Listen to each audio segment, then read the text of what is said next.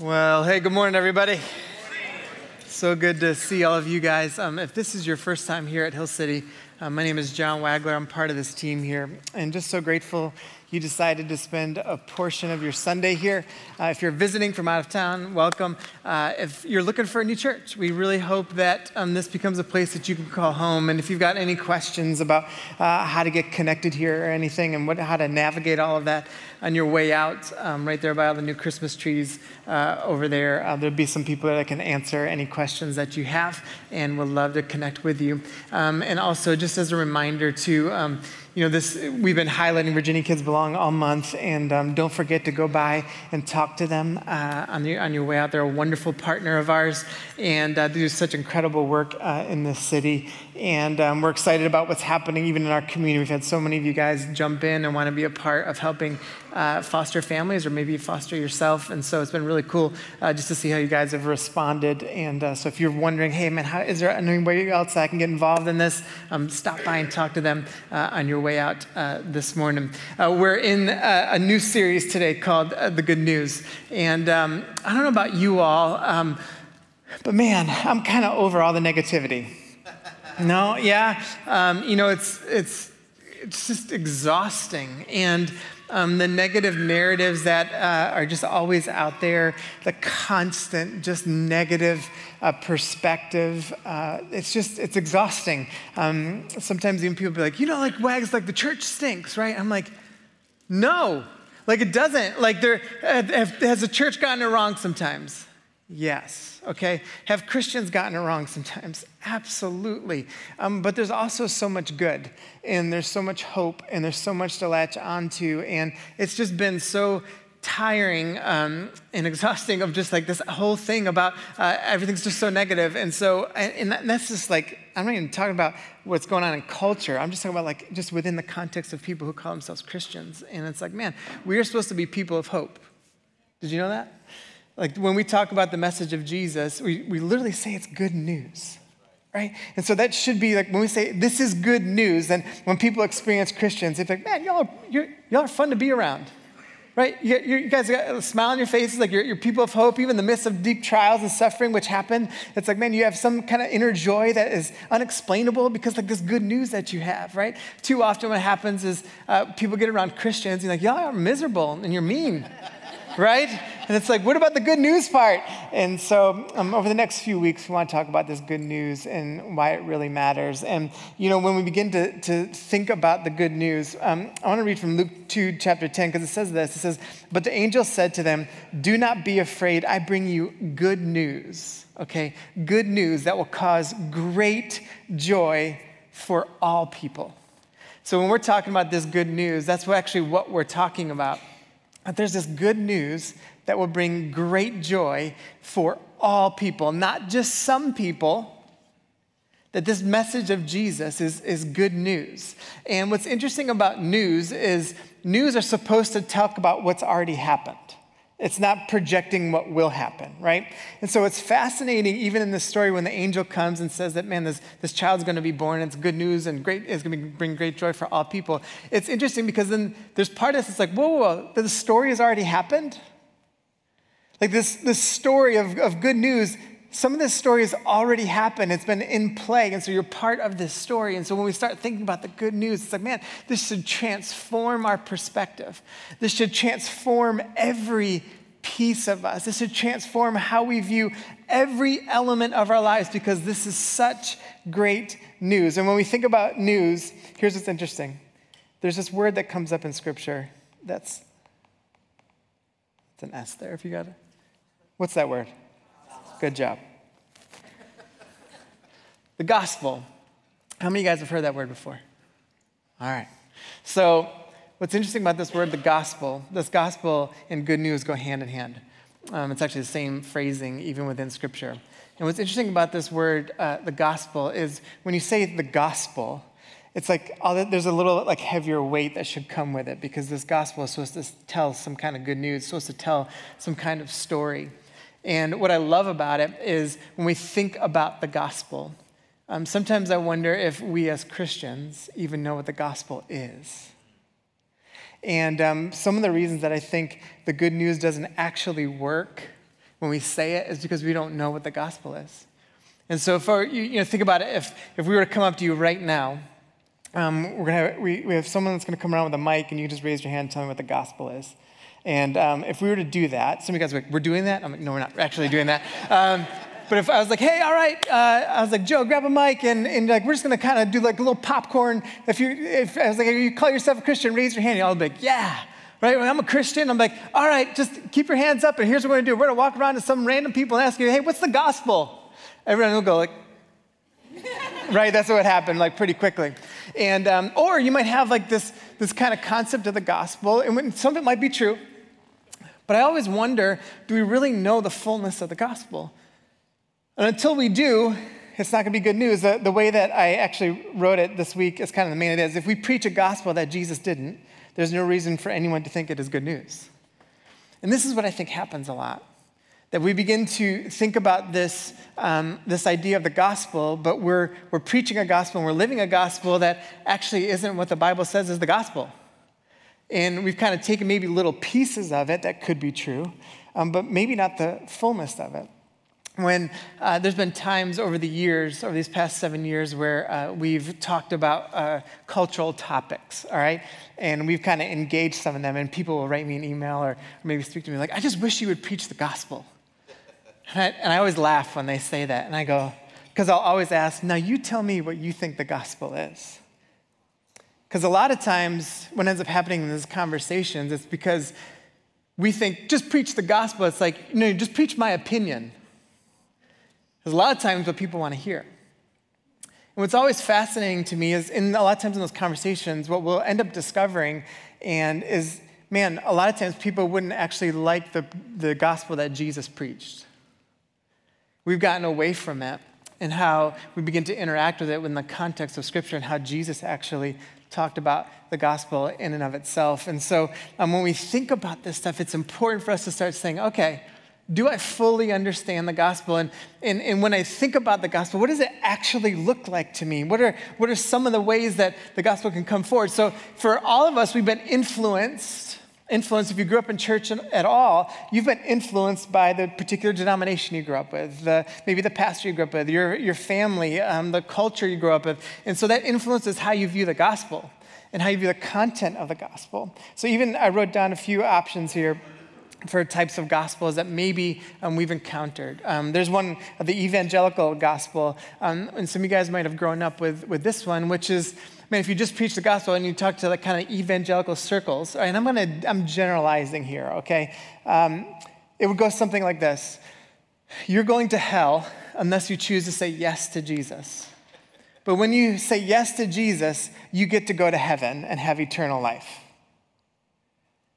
And then you just kind of let it go. And so you might have grown up in services at the end and be like, all right, who wants to say yes to Jesus? Just raise your hand, right? Lacey always tells the story how she raised her hand every Sunday for like 10 years because she just had a guilt complex. She's like, just in case it wasn't real the last time, and so, but we grow up in this like, that you raise your hand. Is that bad? I'm not saying it's bad at all. But when it's just about what's interesting is that's actually a very modern way to think about the gospel. It's actually a 20th century way to think about the gospel. That was not part of early church way of thinking about it. That you would just say, hey, if you say yes to Jesus, you get heaven, and that's kind of like the end of the story. But we were raised on some of that. I remember sitting with pastors sometimes, and they would say things like this: how many salvations happened this Sunday? How do you know? Like, if you counted Lacey 10 straight weeks, she's really padding the numbers, right? Like, so we don't actually like know. She's good now, by the way. But how do we really know? And so that's one way to think about the gospel. Is some of that true? There's a part of that's true, but is it the gospel? And is it the way the Bible talks about the gospel? There's the Reformed gospel, which is it really highlights and again, I'm generalizing here, it highlights kind of the faith part, but kind of diminish the works part, even though in Scripture those things kind of have like an equal balance almost. And then you've got this idea that you're kind of, this word that's used is depravity, like you're just a sinner, and you got to pump that in there, right? And so if you didn't leave church feeling like, man, I suck, I'm a sinner, then you didn't really hear the gospel, right? Now, is there a weight to our sin? Yes.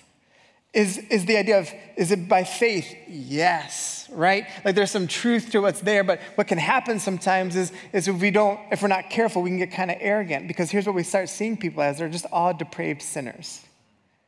And we start like missing out on how to really view people. You've got the prosperity gospel, which is like, if you give $1, you'll get 10 back. That's not a thing, okay? Like in terms of, like, that doesn't actually work, all right?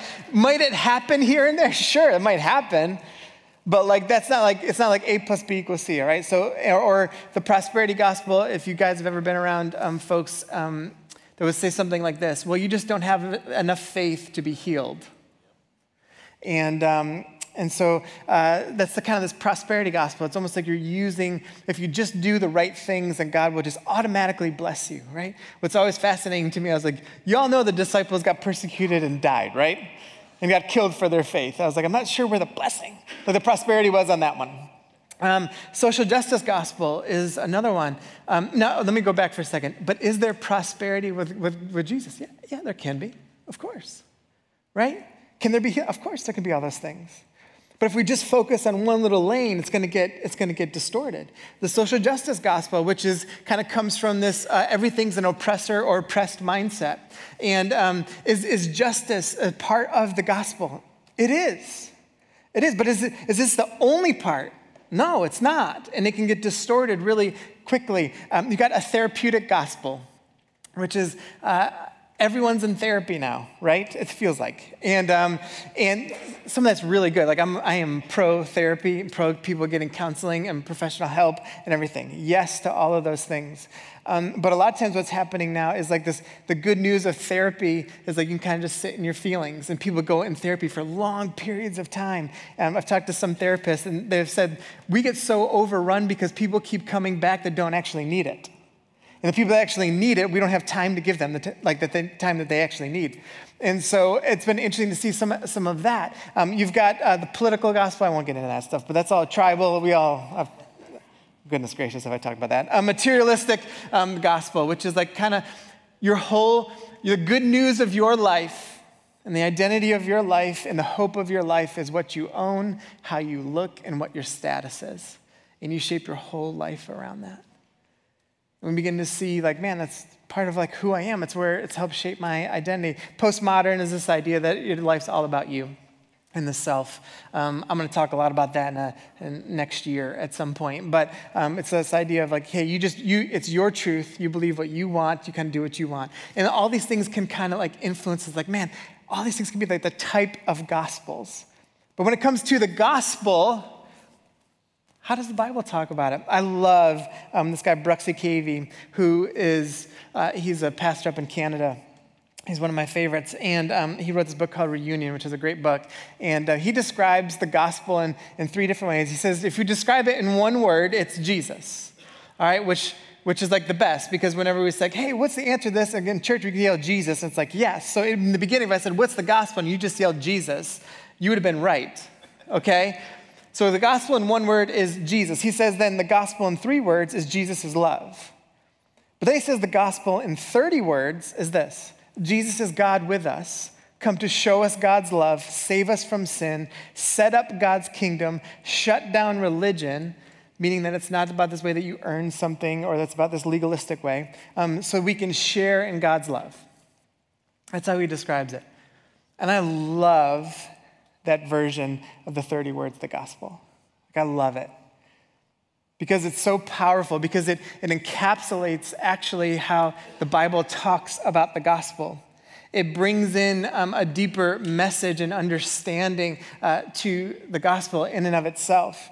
It allows us to see that, man, there's some language that has to be within the context of this good news of the gospel. That without it, man, we're not actually preaching the gospel. So if you just said, hey, the gospel is Jesus died and rose again, is that the gospel? Not the way the Bible talks about it. Is it a piece of the gospel message? Absolutely. Is it a big piece? No doubt, right? But the way that actually Jesus teaches about the gospel is actually a little different than that. The way Paul talks about it's a little more nuanced than that. The way that we kind of look at this in its entirety, there's more to the message of the gospel. And here's the thing. When we try and shortchange it, we actually are shortchanging the good news. And it moves from being really good news to just being news, or kind of good news. Because we try to shrink down the message of Jesus and the realities of Jesus, and that's what ends up happening. So people don't experience the fullness of the message of the gospel within those that say that they follow Jesus.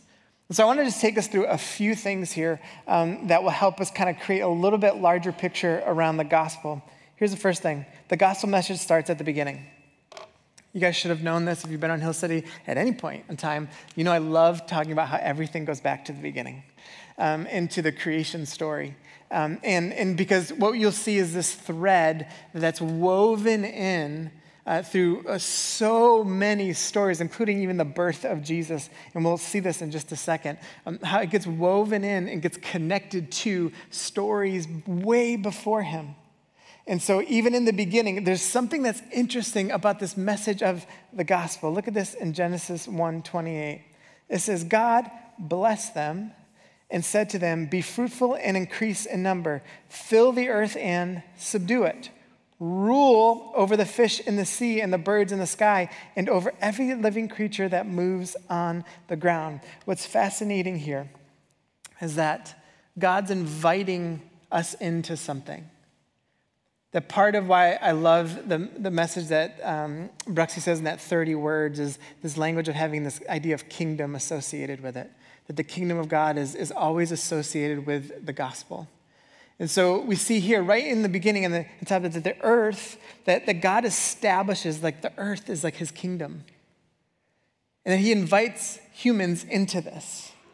Now, I'll talk a lot more about this actually for our Christmas Eve services, but the message of the gospel has always been associated with an invitation into God's kingdom. It's always there. You cannot get away from it. So even when we say, hey, what's the good news of Jesus? We have to have kingdom language in there in some capacity. We have to. Because there's this invitation for all of us to participate in God's kingdom. We're invited into this. Like, this is part of the gospel. This language has to be there because we're invited into something that is very significant. You see, in the beginning, when there's this idea, and again, you'll get more of this on Christmas Eve, but there's this idea that there's this overlap of heaven and earth coming together. That's what we're invited into. At Jesus' life and death and resurrection, what happens? It's heaven and earth coming together, that we get invited into this. What happens when the Spirit begins to move in our lives? It's heaven and earth coming together. And we're invited into this kingdom of God. And we're invited into participants in this with him. And so it starts changing how we begin to think about it. And so if your version of the gospel doesn't have language pointing to establishing the kingdom of God, then you are outside of what Jesus and the Bible teaches. So had we gone around like, tell me the gospel. And you're like, Jesus died and he rose again. But if you didn't have any language about the kingdom of God in there, then according to like how the Bible talks about it, then we would have been outside of how the Bible teaches us about the gospel. You would be thinking like, no, you're wrong, Wags. Take it up with Jesus. Ready? Watch this. The time has come. The what? Of God has come near. Repent and believe what? Look at this. Here, Jesus. He does it just that once, right? Nope. But he said, look at this. I must proclaim the what? What is the word for that? Of the what? To the other towns also, because, no, look at this. Because that is why I was what? So Jesus says that, man, this good news is about the kingdom of God coming here and that we get to be a part of this. Like, this is part of why I came. And if he says that this is part of why I came, then that's how we're supposed to live it out, and that we should be talking about that too. The part of this message of Jesus and why it's such good news is, guess what? This ain't it.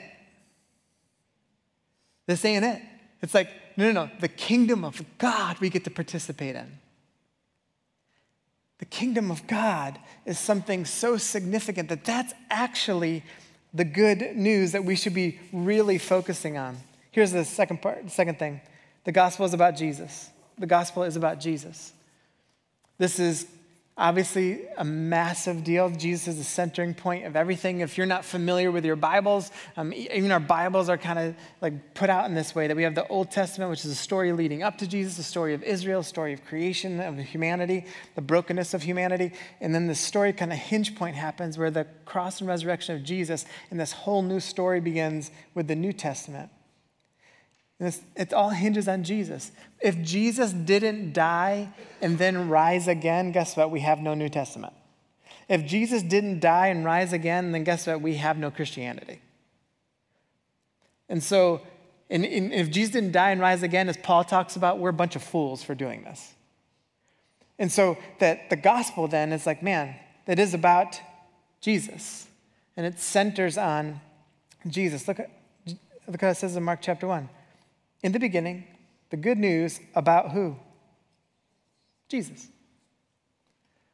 So it's all getting laid out for us. Like Jesus talks about, man, and one of the reasons I was sent to talk about this kingdom of God and get you guys to understand that the part of the good news and the gospel is like the kingdom of God is here and you're a part of this.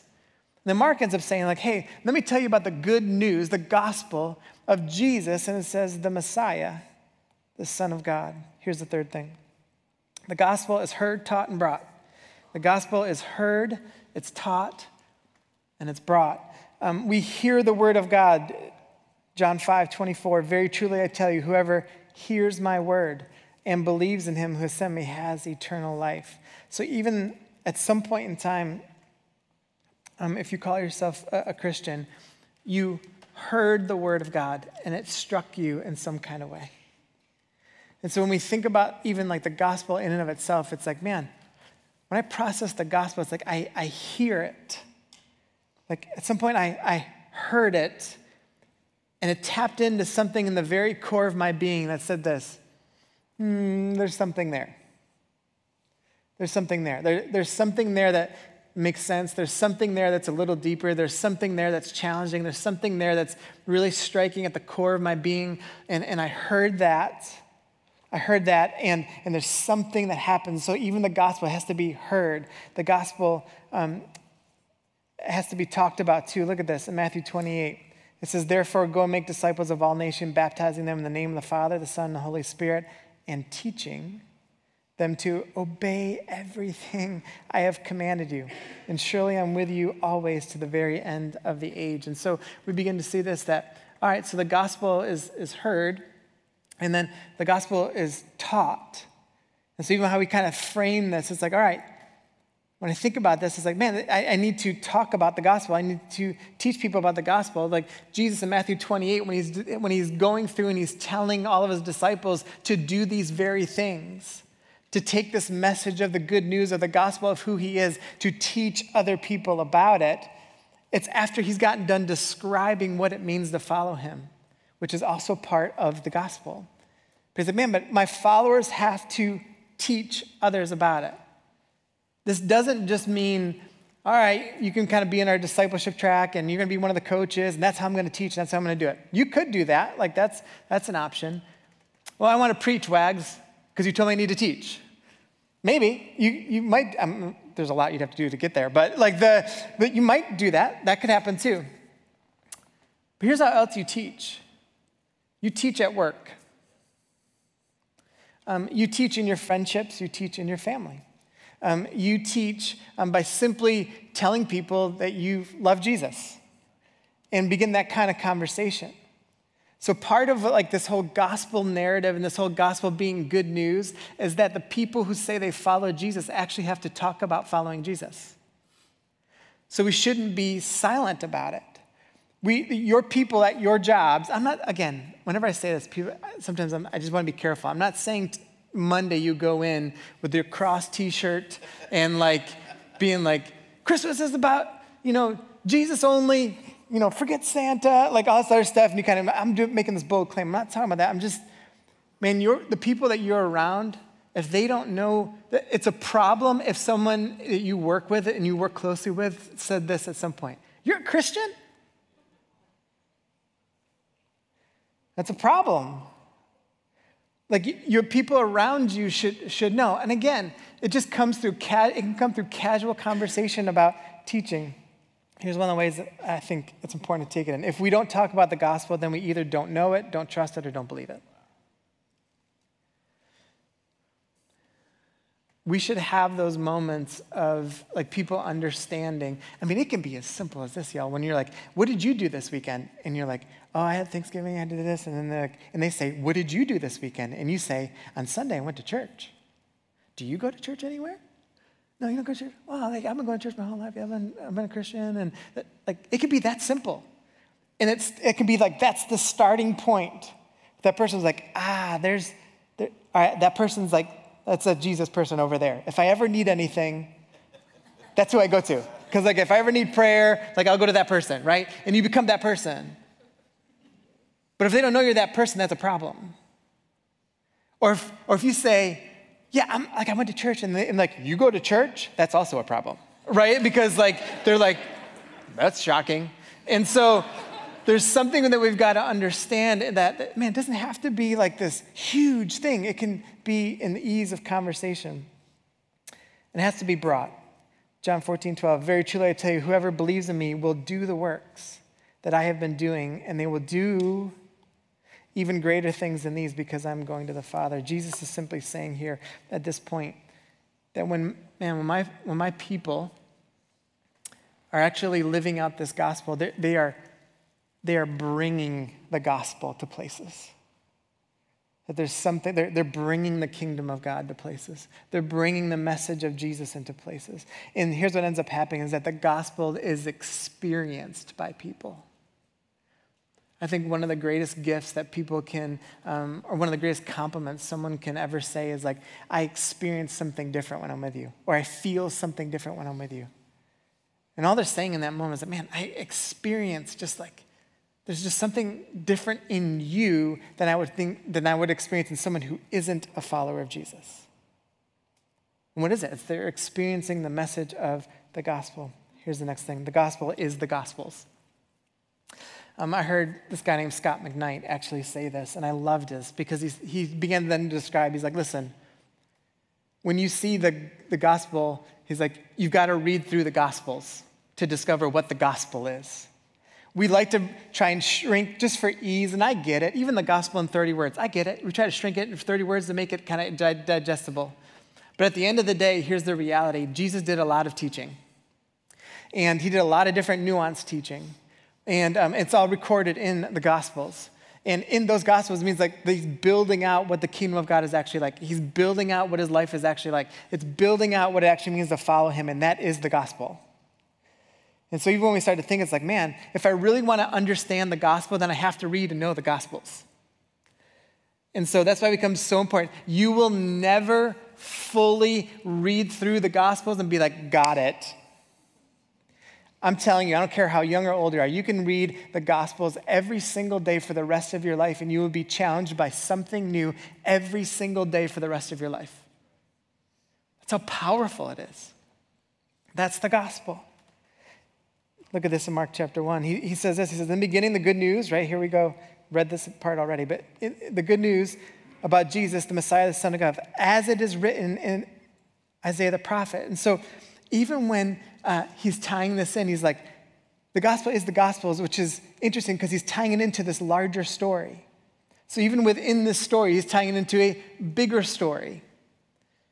It's always going like this bigger and bigger and bigger story that ends up getting attached to the very beginnings of time. So he's attaching it to Isaiah the prophet to say like, hey, listen, you're seeing this in the Gospels that like the story of Jesus is tied into the story of Israel, Well, the story of Israel is also tied into the fathers of Abraham and of Moses and these bigger stories of Noah even. And that's even tied into the stories of creation. And so there's this link, which is why the Bible is so cool, y'all. It's fascinating that there's these kind of, one guy, Tim Mackey, talks about this, there are these hyperlinks everywhere. And these hyperlinks are taking you to all these different stories. And this is what happens is man, the story of Jesus is so powerful. It's so big. It's why it's such good news. I love in Matthew 5, Jesus just got done talking about, hey, blessed are the people that do all these different things. He's giving a small window into what it means to follow him. And he says this, therefore, anyone who sets aside one of the least of these commands and teaches others accordingly will be called the least in the kingdom of God. But whoever practices and teaches these commands will be called great in the kingdom of God. And here's why I bring this part up. Because we can't just take a slice or whatever we like out of the gospel and be like, this is what I want to concentrate on. See, when Jesus says, when you do that, it's that you'll be called the least in the kingdom of heaven. But Jesus says, when you take all that I taught and begin to digest that, and teach and then obey those things, that's following the gospel. That's engaging the gospel. That's when it actually becomes good news. So think about this. Here's some of the descriptors of what happens when the gospel gets lived out. There's love, there's unity, there's grace, there's forgiveness, there's irrational generosity, there's justice, good news for the poor and marginalized, uncommon hospitality. The Spirit moves supernaturally. There's racial restoration. There's healing in communities. That can be physical healing to practical healing. Belief in the death and resurrection of Jesus, lives centered on what Jesus taught. That's just a partial list. So we start seeing that, man, when the Gospels are the gospel, when the gospel is the Gospels, and when we see what the gospel actually looks like when it's lived out, I feel like that becomes all right, then that's what it should look. Is that good news? I sure as heck think so. I mean, who would look at that and be like, I don't want that. But that's the point. That's the point. So for us as Christians, man, if I really want to be people of the gospel, if I really want to talk about the gospel, if I really want to experience the gospel, if I really want the gospel to be present in Richmond, this is what comes. So we've got to have a bigger vision of it. We've got to have a bigger view of what it means to live out the gospel. If we don't take in all of what Jesus taught, then we aren't consumed with the gospel. We are consumed by our point of view. And this is the problem. We like to take the little slice of what Jesus said. And we're like, I'm just going to focus on that. And be like, but what about loving your enemies? Yeah, but he said that. It's he turned over the table. He's sure, he turned over a table one time, okay? And there's a lot to that story of why he turned over the table. You can't justify your anger that way. And so, we can all do that stuff, right? We like certain elements of what Jesus taught. Isn't it true we love to hone in on other people's sins that we don't struggle with? You know why we do that? It's because we're just taking a little piece of what Jesus taught and be like, I actually do that part really well. And I love that part of Jesus' teaching. But what about all this stuff over here? Yeah, that's there, but it's just not what I concentrate on. See, we need to be consumed by the gospel. You see, when we're not, it's no longer good news. And so this Christmas season, these 4 weeks, today is just trying to give us a larger view, and then we're going to hone in on some different elements. But I want us to have a big view of the gospel. I want us to be challenged of what the good news actually means. And to maybe be challenged by how we've kind of shrunk down the message of Jesus too much. And we're missing out on all that he taught and all that he actually truly means to us. When we fully get the gospel, here's what you'll discover. Your life will forever be in exploring what it means. Because it's so rich, it's so big, it's so all-consuming, and it can change every part of you. That's why it's good news. So you can look to all the other news, and you can look to maybe a good thing here and there, whatever. But the only real good news that solves anything is through Jesus. The only thing that can actually really change stuff is like, man, the kingdom of God, that the gospel message is penetrating every part of our being.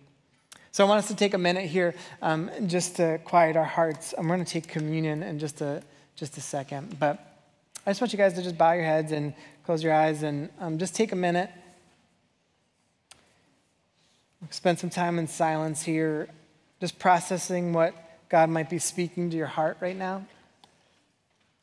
Maybe there's some ways where you feel like you've shortchanged the gospel message in your life. Maybe there's something particular that you know God's like, hey, I've been talking to you about this for a long time. But just whatever God's processing or speaking in your heart, I just want you to process that.